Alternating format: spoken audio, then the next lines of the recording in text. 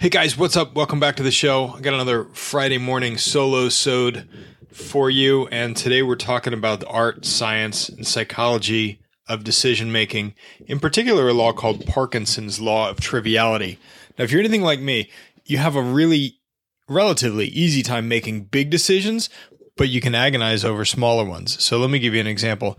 I've got almost no problem buying things that are over $1,000. So I've got a weight rig in my garage, regularly go to expensive conferences, fly out of town, regularly spend money on mastermind groups and coaching, right? All of those things are easy. What I have a hard time with is justifying purchases in the range of like $15 to $50. So I'll put a book, for example, in my Amazon cart, and it'll sit there for 3 days waiting to see maybe the price will tick down, and I'll be able to get it for a couple of dollars cheaper. This is known as Parkinson's Law of Triviality. We're going to get into it today. Welcome to Time Freedom for Lawyers, where the goal is to become less busy, make more money, and spend more time doing what you want instead of what you have to. Bringing together guests from all walks of life who are living a life of their own design and sharing actionable tips for how you too can live the life of your dreams. Now, here's your host, Brian Glass.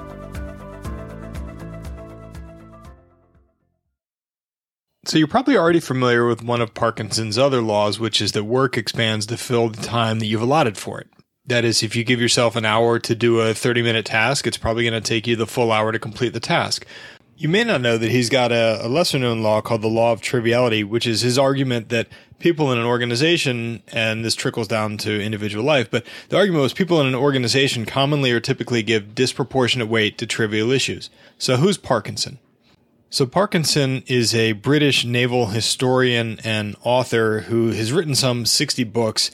After retiring from the Navy, he kind of got in with The Economist, and he'd written a number of articles for The Economist, including the one that had Parkinson's Law, that work tends to swell to fit the amount of time that you've allotted for it. Most of his work is satirical, and as with all satire, there's a whole lot of truth in there. Parkinson's Law of Triviality comes from a satirical work that he did where he talks about a group who's charged with doing three things. They have to approve a budget and a plan for a $10 million nuclear power plant. They have to approve a budget and a plan for a $400 bike shed for the employees of the power plant. And then they've got to approve a plan for allotting $20 for employee snacks to each of the employees. And what he says is, well, let's take a look at the amount of time that the group and the organization spends on each of those three issues and kind of rank them in order of importance and then in time spent. And he says if you give a group three tasks like that, what they're going to do is they're going to spend almost no time on the $10 million power plant. Why? Well, because it's a really complex issue. Few of the people in the group are likely to understand it. Even less of them are likely to be comfortable discussing it, noting objections and offering criticisms. And you just aren't likely to have a robust discussion. And so as a result, the power plant's going to get approved really quickly. But then what happens as we get down to the smaller couple of articles is that everybody's got an opinion. Everybody in the room wants to feel as though they've contributed to the meeting. And so you're likely to get a lot of opinions about what the bike shed should be made out of, where it should go, and what color it should be. And then wait and see what happens when you get down to the $20 that we've allotted for snacks for everybody who's working at the plant. Everybody's got an opinion. Nobody wants to have their favorite snack left out, and everybody wants to feel like they've contributed to making this a great place for it to work. And so as we've looked at these three things, like we spend almost no time on the very large things, but because the people in the room want to feel as though they've had a contribution to the conversation, we spend a disproportionate amount of time on the $20 items. And I've seen this play out time and time again in my firm. So like marketing campaigns and ideas can get hatched in about 30 seconds. The big stuff, because we don't have a robust discussion about it. But damn it, if you send around a piece of copy to 3 or 4 people, everybody's going to have some input on something that needs to be changed. Does it make the copy better at the end of the day? Yeah, probably. But is it really worth having 4 people look at that thing and edit it and send back edits to the other 3 people that looked at it so that they can make edits and circulate it again? No, of course it doesn't. It doesn't make it that much better at all. But because you're on an email chain, you feel like you have to have some kind of a contribution. And so then what happens at the end of that process is that 4 people have spent a total of 8 human hours going back and forth over a 1.5 page piece of copy. And we've ignored the fact that we have a $15,000 a month spend going on, over in a corner that nobody's paying attention to. Why? Because it's a big problem and it takes a lot of work to solve, and it's easy and it feels better to solve the small problems. It's really almost the same thing if you're a personal injury lawyer, where you notice that your smallest cases are the most time intensive ones. Why? Because the client doesn't have bigger problems to be worrying about. And so they have their hands in, am I going to get $5,400 or $5,600 at the end of the case? While almost every single time I have a client with a $500,000 case, they really could care less about what I'm doing because they trust me to be doing a good job in the case. And they have bigger fish to fry than worrying about where the I's are dotted and the T's are crossed in their demand letters. And so what's the net effect? Things happen faster in $500,000 cases sometimes than they do in $10,000 cases. Okay, so what do we do if we acknowledge that Parkinson's law of triviality is a thing and we want to do something about it? Well, a couple of suggestions for you. Number one, if you're discussing any big issue, make the entire meeting about that issue. Don't put trivial things on the agenda, because what's going to happen if you have 10 things on the agenda, one of them is really big, but 9 are really small?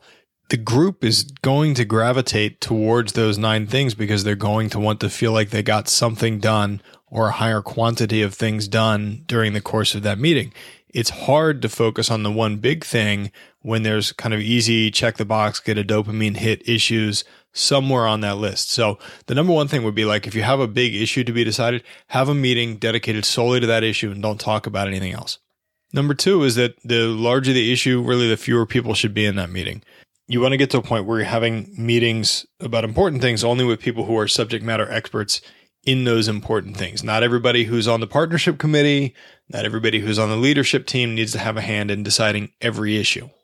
This is where larger firms struggle. Firms that have, 15 lawyers and 7 of them are partners, they have a really hard time making decisions because the partners all want to have a hand in making the big decision. And as we've seen, when everybody wants to have a hand in making a big decision, either it happens really fast without any thought about it, or it doesn't happen at all because everybody wants to have their opinion heard and nobody trusts the other ones to drive the vision of the firm and to move it forward and onto bigger and better things. And this also is where it's really helpful to have in your organization clearly defined roles in terms of who can and can't make decisions about certain things and who's accountable for it if that decision goes south. Last thing you want to have is a committee full of 7 people who are making a decision, make the wrong decision, and then everybody's got an opinion about, who's to blame about that decision. It's far better, in my view, to have 1 or 2 people who made the decision, who are accountable to the decision, and then who wear it when and if things go south, and who get credit for it when and if things go really well. I think the reality is that, except when it comes to individual client cases, the vast majority of what we're doing is reversible. Like, if you make a wrong decision, you can come back and undo it at some point in the future. And so far better to have made any decision and moved on than to have struggled to make the right one. I mean, what happens to squirrels when they get stuck in the middle of the road and the car's coming? Like, that's how they get flattened, right? So that's Parkinson's law of triviality. The more important something is, the less time we often give it as individuals and as organizations when we're making decisions about it. Can't really avoid it, but now that you're aware of it, hopefully it helps you make some better decisions and make them faster. Good luck out there.